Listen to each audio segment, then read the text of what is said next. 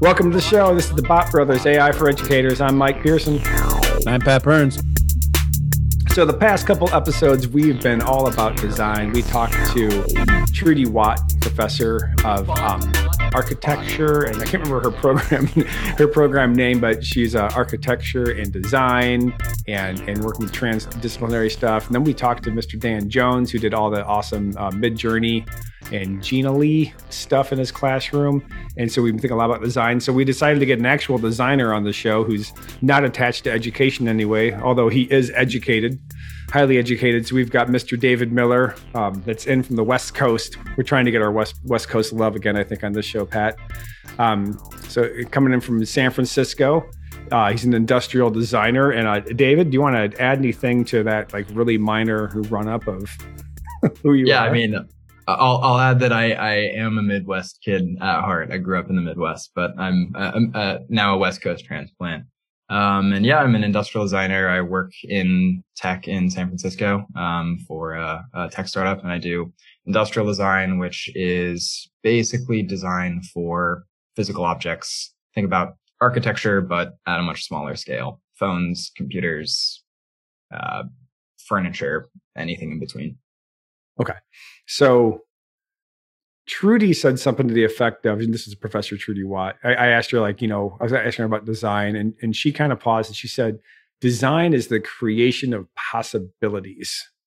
What is design for you?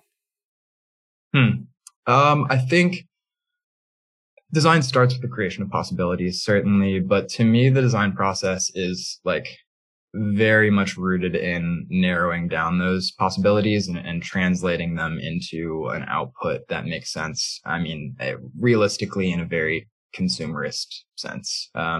We are making objects, products, consumables. So I'd say that's probably how I would define design. So would you say it's like whittling down, or is it iterating? Part of it's iterating, part of it's whittling down. I'd say broadly, I would describe what I do as synthesis. So in my job specifically, I act as a liaison sort of between a consumer and my company. And within my company, there's mechanical engineers and electrical engineers that have manufacturing goals. And there's a product manager that has sales goals. There's a target market and a target consumer. And I kind of balance all of those things to come up with the best possible product. And that's there's a lot of teamwork that goes into that. But it's a lot of translation. Can I ask kind of just a generative sort of question? How did you end up in that particular field? Because was that something that you trained for in your studies, or was that something you took like a lateral move or some sort of, tangent or something like that? How did you get to where you're at? Yeah, so I studied industrial design specifically, which is, it's a pretty narrow, it's a broad field, but a pretty narrow course of study. There are not very many programs in the country that teach it. I studied at the University of Cincinnati, which is one of the best programs in the nation for it. We do a co-op program, so you do a semester of school, semester of work, semester of school, back and forth. So you kind of have industry experience imbued into your college education. So I ended up there. I knew that I wanted to do this when I was a kid. I was 13, maybe, the first time I visited the University of Cincinnati. And was dead set on that. So you knew about industrial design that early on? Yeah. I don't remember exactly how I figured out what it was, but when I was a kid, I was very interested in art and very interested in engineering, problem solving, and I wanted something that was kind of a cross between those. And so that's how I found industrial design, and stayed on that track all the way till now, for over a decade now. Cool. Let me see a broad question about design. And you're saying you kind of do synthesis, and there's the product manager and there's the user, but the end goal is you're making a product. Yeah. So does the design of the product push the user in a particular direction? Yeah, inevitably. I think so. The way I think about this, there are kind of two facets to it. One is the user already has a direction. The user has a lot of historical context. Maybe they've used similar products before. maybe they, there's cultural context. They have kind of an understanding of how they want to interact with something. So part of our job is interpreting that and making a product that fits into those expectations. And then part of it is anything that's new, in the interaction, specifically, usually we kind of guide very subtly on how to do that. That being said, I think products in general have a lot of influence over users, both, emotionally, but also physically. And so we do have a lot of influence, but it's not, something that I think people think about a lot. I think you think about an object really in a functional sense and not so much in an emotional sense. Would you say what is heavier, the emotional sense or what would you say? You didn't say the pragmatic sense. The pragmatic sense, yeah. Like so that when the person gets the whatever that was designed, do you think it's more emotional or more pragmatic? It's interesting. I think a lot of purchasing decisions are very emotional, and we kind of masquerade them as being very pragmatic. I work for a tech company, and we work in a very quantitative way. That's kind of the way that the tech world, or really the consumer world in general, works. And where my job really is to bring in a little bit of that softer side, a little bit of the emotional side, into the design of a product. So when I'm thinking about how do we design this, I'm not just thinking about how do we make this the best possible product to solve a problem, which is a huge part of my job. But then I think the other half is, how do I make this an object that someone is attracted to? That when it sits, if I'm the person thinking about purchasing this product and it's sitting on my desk at work and I open up the package, like, how do I feel about it? How does this make me excited? Can I, how familiar are you with like ChatGPT and all this AI stuff coming out? Yeah, I've used most of it. I wouldn't say that I'm super intimately familiar. I've played around a little bit with using all of it for work, actually.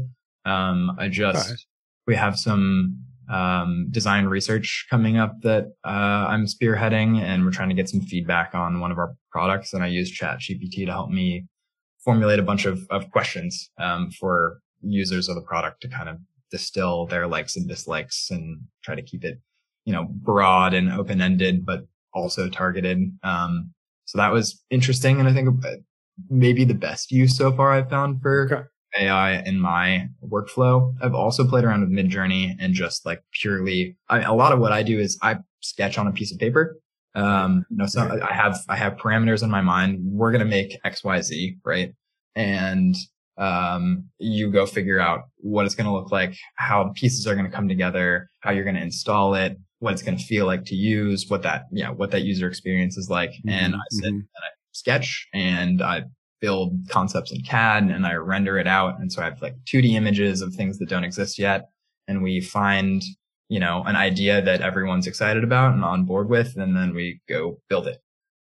So I played around a little bit with Midjourney and just, hey, if I give Midjourney some of the parameters that I would usually work with, like what does it spit out, In my job, I design, security cameras, and a lot of other things, but security cameras is one of them. And so just like telling Midjourney, hey, design a security camera in, this style and just see what comes out. And that was interesting. Okay. So it's like almost like an IG, like a lot of our students talk about using ChatGPT just for brainstorming and iterating ideas. It sounds like you're kind of using it that way. But I want to jump back to like in your design head, like you're a designer that, is thinking about like getting the thing into the people's hands. Right. And so I'm assuming at OpenAI, there's some people just like you that are working for OpenAI.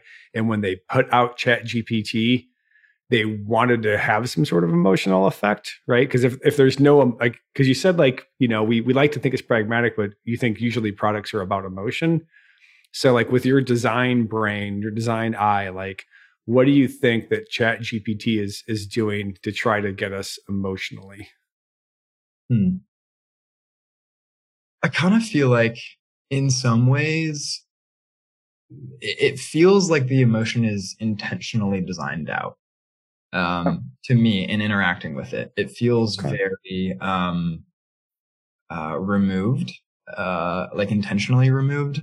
And I think that that's probably a targeted decision. And this is just, my guessing, opinion, conjecture, right? Right.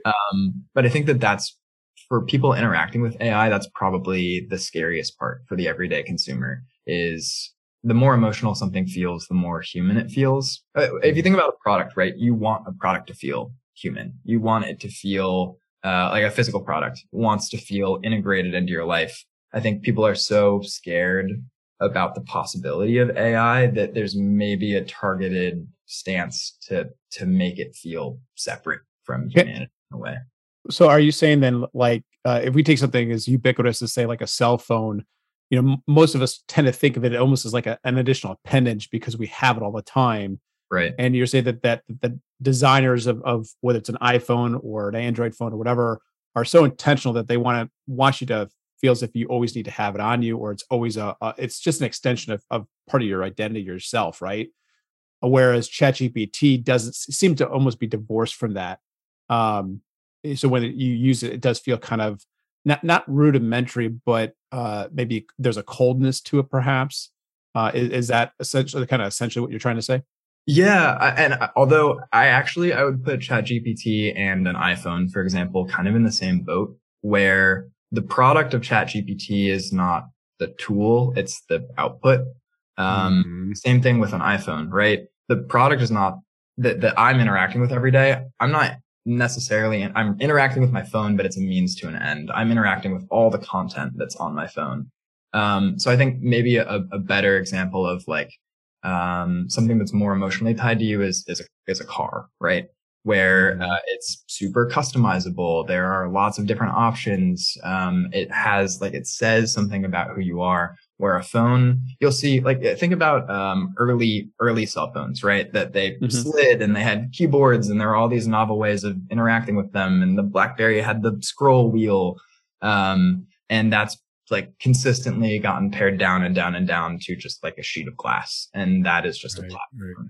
So I think that's kind of how I think about ChatGPT it is as minimal as possible. It's like a pane of glass, through which you interact with this world on the other side. Well, which is interesting though, because as you were talking about that, I was wondering, and this is really a question for both of you, because some of the earlier versions of say, or things that like say Google Bard's putting out, or Mike's talked a lot about Pseudowrite, which is this kind of writing assistant, or we talked about this one in education called Conmigo, which is basically a personal assistant, if you will, for students. That it seems like that they're moving in the direction of trying to personalize it and make it feel more kind of human like, right? So are you finding that you're nodding your head saying, yeah, okay. So you're finding that seems to be the direction that maybe all this AI stuff is going, or no? Yeah, I think it's going to get more and more human as we sort of adapt to it and get used to it in our lives. And I think maybe a key difference here is when I'm going on ChatGPT, I'm choosing to use AI. Well, and I think there are other cases, these other examples where people are choosing to use AI, but like think about like an AI assistant that answers a phone for you or something like that. And they want that to be as human as possible because they don't really want you to know that you're interacting with an AI. Right. Where when it's like, I know that I'm interacting with an AI, it feels weird if it's trying to mirror human behavior to me. Maybe now, but I think it's going to get so ubiquitous that it's going to get more and more. Well, and it's interesting you say that, because I just shared something with Mike the other day. It was literally yesterday. And apparently there's some people at Google who are creating something called Google, was it, now the name's out of my head. Was it Mindstorm? No, it wasn't Mindstorm. It's like Google. Oh, hell. No. Now I got to look at it. I'll go check out my text. But it was a here, while you look at your text. Let me. So I read somewhere on some internet site or on my phone, it's, because everything blends together. And this is probably maybe a decade ago. And here we go. Someone was talking about like autonomous vehicles, and the I don't know if it's a design person that answered or just a business person. And they said, well, what really happens is that people have to get eased into stuff. Like, Yeah. like first you had like, you had cruise control, right? Right. You had like, you went from manual cars to automatic transmissions, and then you had cruise control, and then they added like another layer of safety device, and and now you've got like corrective steering and like eyesight, that helps you like stay in your lane. And we're creeping up towards a car that drives itself because people can't make this shift that quickly, which kind of echoes what you're saying, David, about like maybe it was designed out, which I hadn't thought about, because like I'm always like so kind of, well, a couple of things. Like one, I keep on wanting to talk about Chat GPT like it's a human. Like I want to anthropomorph. I can never say that word. Anthropomorphize. Right. It's like saying like mortgage, right? Like it's just a hard unique New York. Right? You just can't say it, right?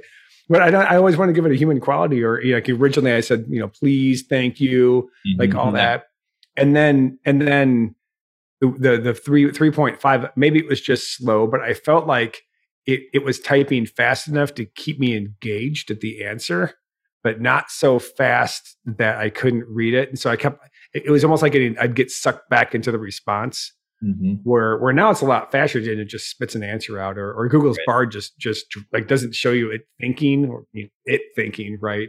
It's algorithm churning, I guess, and it just drops it. So I kind of thought that was designed and to create not a human feel, but like, look how cool this is. Like, don't, almost like a cliffhanger, right, type thing. What do you think of that? So just broadly, I'll tie this back into design really quickly. This is a super common philosophy in design, and I'm sure it exists elsewhere too. I've just only heard it in the context of design, what we call Maya, or most advanced yet acceptable. And so it's that concept of, with the driving cars, right? You're innovating incrementally, and you're sort of indoctrinating people into this new way of interacting with something that they're super familiar with. So I think that ties like really nicely into what I do a lot in design. I'll give you an example of that from my work. So recently I launched a product with my company. It's an intercom, and we are super tech forward company.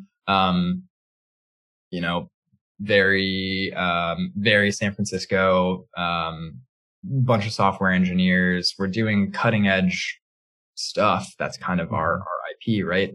But our consumers are not tech people. You think about who uses an intercom on a day-to-day basis. It's literally everyone. It's a grandma picking her kid up from school as much as it is a, Silicon Valley CEO coming into his office.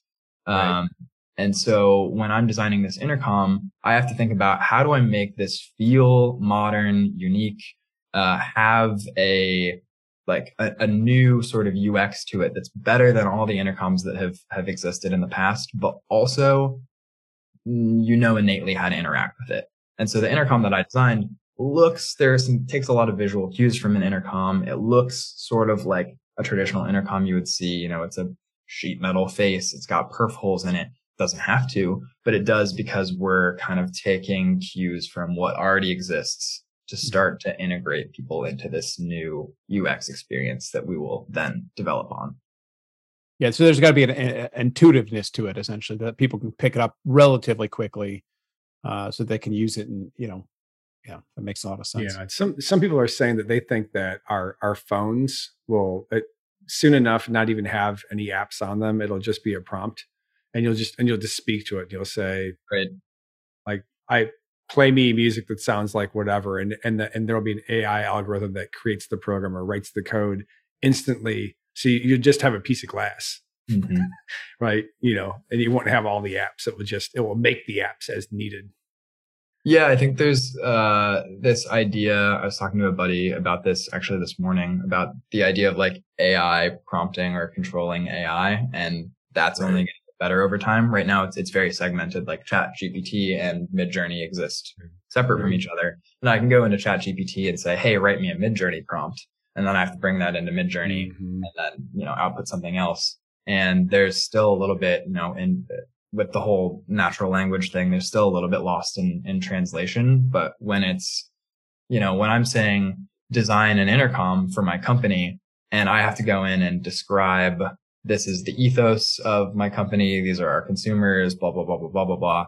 I think eventually there's going to be an AI that can just look at our website and synthesize, broadly, who our customers are, what the market is like, and then input that into a different AI. And so it's like this, kind of the translation between them. That's, seems to me like a huge opportunity space moving forward. Yeah. I think your company would have a proprietary, like, large language model that would have all of the data and they don't want to do that now. Is they don't want to just, they could, but they don't want to through the API. They don't want to dump all of your company information into OpenAI's system. Yeah. Microsoft Bing, by the way, is kind of combined now, where you can get into DALL-E basically, like, and generate images and drag them over to documents now. So that's starting to be integrated. Pat, what were you going to say? Well, I guess I was just trying to think through, because I appreciate the point that you're bringing in terms of, like, cell phones maybe having you just throw out a prompt and it just does it for you. I think that could happen.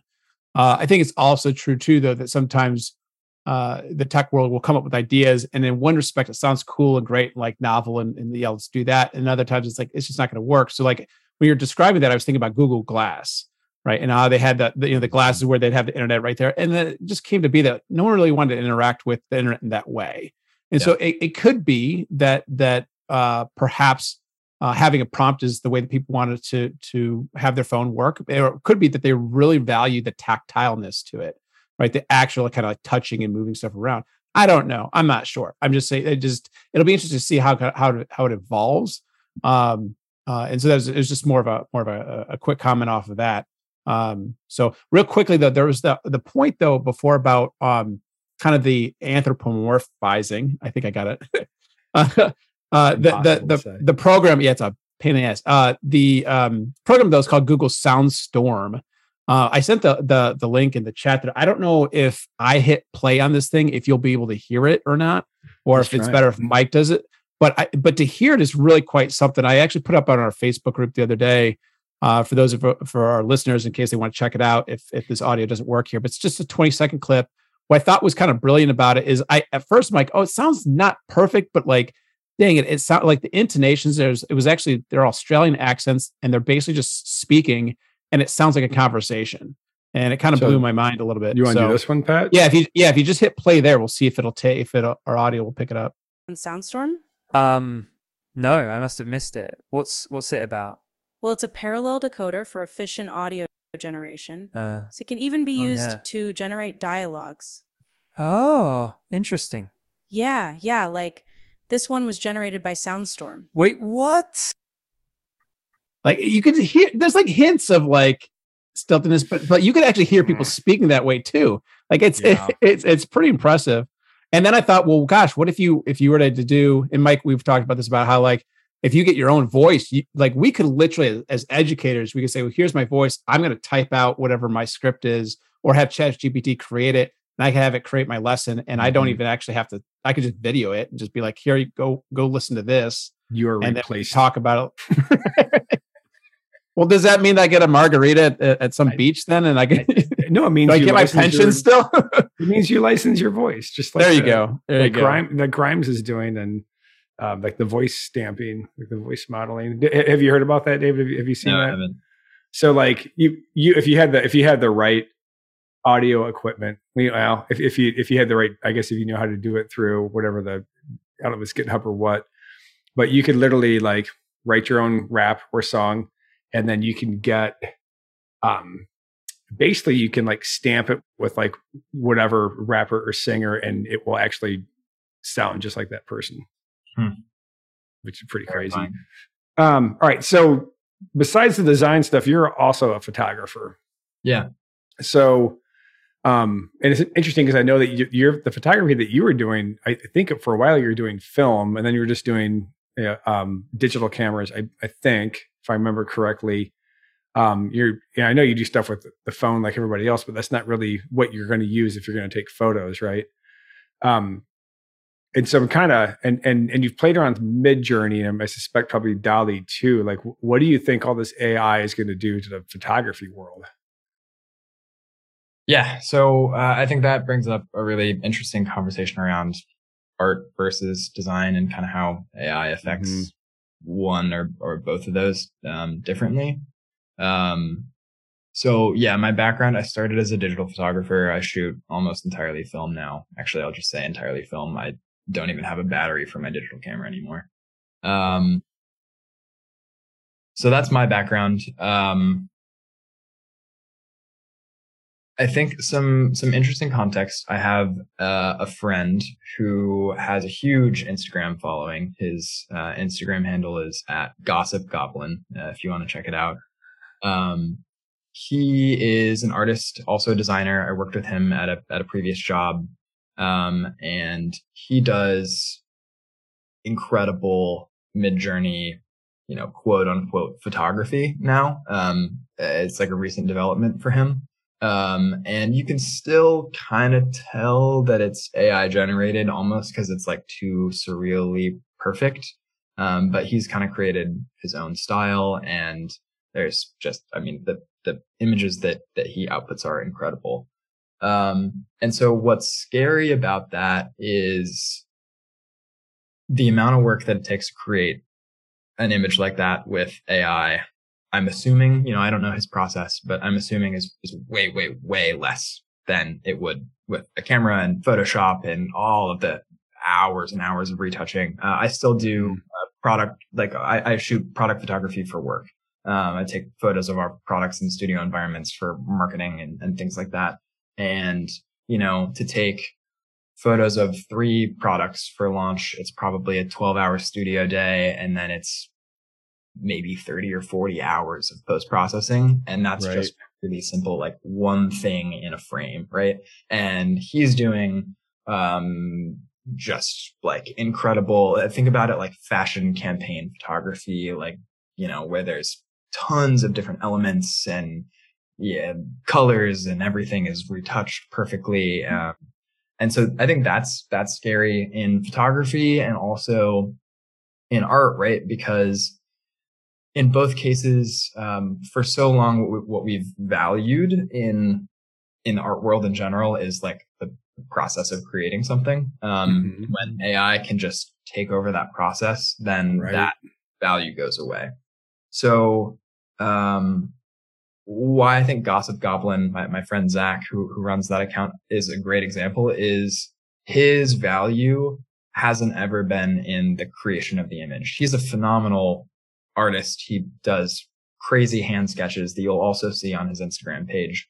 And so he's like, technically trained in art, was a sculpture major in college. He's a badass. What was that? He's a badass. Oh yeah, totally. But his IP is his storytelling. And so you go in, and I'm sure that that's part of what translates to these amazing images that he's getting out of AI, because he's writing incredible prompts. But if you go in and any one of those images on his page, you'll see a story that goes with it that he's written. And that is what has skyrocketed like the popularity of his page. Is it's captivating. And so I think, it's threatening. AI is threatening to the art world in the sense that it's taking over what we have seen as the value of art, that like creation aspect of it. But I think it's maybe highlighting a different aspect of art, which is the emotional, the storytelling, the translating. It's like, how do we use the tool? What are we saying with the tools? Mm-hmm. Yeah, I'm kind of flipping through your friends. You want to share that, Pat? Yeah, sure. Make sure we're looking at the right Instagram one. Page. Yeah, well, there was I initially pulled up his Twitter, and then I realized he had the Instagram as well, so I pulled that up as well. And I was just kind of flip through, and you mentioned the storytelling element, which kind of caught my attention. These are great. Yeah, I love this image here. I think it's fantastic. It looks like a woman, Urmqi. I think that's not Mongolia, but it's near Mongolia, I feel like. I think it's Central Asia. Was that? Well, Ulaanbaatar. Yeah, okay, but here's the thing: is like if you click on this image, it's like it looks like hot air balloons, right? And they're sitting on like a cart with a camel, what have you. And they mentioned Eurasia, and then they mentioned Ulaanbaatar, which is actually Mongolia. I'm almost certain of it. In any event, your point is that there's this whole story and all these like different images that come along with it, which are just fantastical. They're fun, but also like kind of crazy, and I don't know what to make of them. Yeah, but I'm intrigued by it for sure. Yeah, that's a great way to put it. It's a very much a visual adventure, and it's whimsical. And like, I mean, yeah, it's kind of, you kind of have to see it. I don't know how to even begin to describe it. But they're a lot of fun. So I could see how and he writes stories with these. Yeah. Wow. Yeah. So if you look to the side here, Mike, you've got the description here, right? And then explanations and what have you, which is just kind of fun. And it adds a whole nother dimension to it, I think. Otherwise, it's just kind of like, oh, that's a kind of trippy sort of image. But what do I do with it? That's pretty cool. That is pretty cool. So, I saw a thing today, David and Pat. I think I sent you a text, Pat. I forgot who on Twitter posted it, but it was a writing person, like a first year comp writing person, teacher. And they had highlighted some section from someone's scholarly work in like 1994, 2004, maybe it was 2004.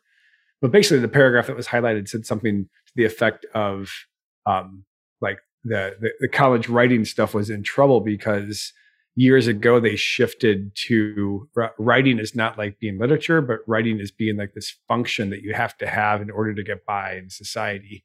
And so like university programs shifted and you have to take writing classes because it's writing for work. And since that stance was it, kind of like, I guess with art, you were saying it was like the value you put into it. But when you take writing as literature, right, or poetry, there's a whole different reason you're doing it as opposed like to just writing because you need to be able to do it for your job. And so if it's true that the writing that colleges do and high schools do is just for jobs, then we're in trouble as far as the occupation because we're not teaching the right thing because the AI programs are going to do it for us. Right. Although some people have pointed out that they really don't want that Chat GPT emails because they just want the one line like FU email, like real quick response to get an answer. And they don't want a multi-paragraph, super polite email explaining why their idea is bad. So maybe we'll get so awash in AI that we won't want to do it at all. But it seems like that shift that you're talking about, though, which is that's really I don't know if I'd heard that before, but that helps maybe explain why it is that there's all this concern because then what we're doing is trying to train people or students to be efficient and to create product rather than focus on the process. And I don't know. Or you guys art. are both nodding. Yeah, exactly. Yes, precisely. And so, and I think as educators, we would prefer process in the art, so to speak. But that shift would almost demand something separate from that entirely. And that within itself is in terms of a value or even kind of like what's our mission as educators, at least as literature teachers, would be drastically different from what maybe we thought we were getting ourselves into. And it would seem to me that it also means that voice is less important if you're going to focus on efficiency and you're going to focus on product. It's like who really cares? Which is why a ChatGPT email that's kind of a stupid email can go out because it's like you're just trying to convey an idea really quickly. Fine, no big deal. But if you're trying to craft a message that's worth hearing, right? That's another thing altogether. It seems to me. I don't know, David. You're nodding. I don't know if you have any thoughts on that. Yeah, so many. I think I agree. Voice is important now more than ever. I think the writing thing really resonates with me because I learned to write in school post 1994, right? So my education was very much formatted around how do you write in the context of having a job? How do you communicate succinctly and efficiently and effectively? And I found no joy in that, but I write on my own for joy. I write, poetry just because, and that was like how I learned to be a good writer. Yeah. Isn't it funny how that works? It's right. Because I think that what makes you a good writer, what makes you a good artist, what makes you a good designer, I'll tie it all together here is sensitivity to people having some sort of stance, one, and then two, some sort of idea how people are going to react to the things that you have to say. and how to frame them because of that. And that's not something that you can, well, I won't say it's not something that you can computerize, because who knows? Well, but wouldn't it be fair to say the word that really stood out to me there, though, is you mentioned joy. And the reason why that stood out to me is because I used to write more poetry, and because it would give me joy, it'd give me pleasure just to write, just to think about it, but it also forced me to be really meticulous with like, well, wait, I want to have a line break here, not there, or right. I want this word instead of another word, or I want this punctuation as opposed to another. And those small minor details seem insignificant outside of myself, but in my own head, they mattered. And because they mattered, I was able to focus more on the craft itself, and the product would kind of eventually take care of itself. I wasn't worried about the end thing so much as like, just, I wanted to kind of make sure I can convey it exactly how I wanted to. And that's how I was able to kind of really just develop my sense of voice, I guess. Yeah. It's like, what specifically is every element of this evoking? And how am I crafting that? And that ties in so well to my career in design. And part of the reason, and I was texting Mike about this earlier this week, that for me, maybe naively, AI isn't as threatening to design maybe as it is to art, because our perception of art is so rooted in kind of the creation, or the physical skill. Whereas my job is still very translational. It's still very, very synthesis oriented. And so AI is great for outputting all of these vast ideas. It's like the divergent thinking aspect of it, but it's not super good yet at the convergent thinking. And so it's like up to me still to pick and pull and craft a story that has value, in the same way that I would write a poem, in the same way that I would, approach an art piece. This is sort of tangential, but one thing that was really surprising to me coming into design education, going to like art school in general, was I think we tell kids that are going into the creative arts, like, if you're good at art, if you can draw a thing, you should go to art school. And I was really good in high school at, I'd take a picture and I recreate it on a piece of paper, and I got to art school, I got to design school, and that's not what I have to do at all. It's like, it's far more, purely creative than that. It's synthesizing information into, something that solves a problem, and solves a problem, hopefully in a way that's emotionally appealing. And that is, I think, where, despite or, in conjunction with AI, there's still value for artists, and there's still value for designers. Mm-hmm. I got a story. Now that I said I've got a story, I have to tell it, but I don't really want to tell it because it's so far tangential. I just talked to another artist friend of my wife's that was just talking about his value is that he's always been able to be open and see possibilities where others can't. And like he was like, I went to, I think, the Art Institute in Chicago for his undergrad, and then started a company. But he mostly consults, and he's brought in to like kind of rethink stuff because people just can't see, I think so kind of like short story. And this might be a final question for you, David. I think we're up 40 minutes or so with your design brain and the idea of, what was the acronym you used that was like too advanced? Oh yeah. Maya, most advanced yet acceptable. Maya, most advanced yet acceptable. So I was thinking about that, and I was thinking about the idea of like, kind of the synthesis of trying to get something structured or created in the way that is the most useful, pragmatic, whatever. What do you think of the design of your K through 12 experience? Like education design? Feels like there wasn't much. Wow. Was it like taken out of it? Was the humanity taken out of it, like ChatGPT? Or, I mean, in a way, yeah. It's funny. I think I got a great K through 12 education, right? Yeah, obviously. School. But for me, it was very much like what I chose to pick and pull in terms of importance out of that and how I kind of crafted that experience. It didn't feel like that was targeted in any way, which you can't, target an experience for every single student in a way that's valuable. Well, maybe AI can actually.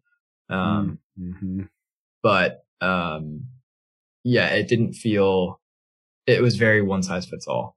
And if the size fit me, right? But it doesn't for everyone if you don't have the,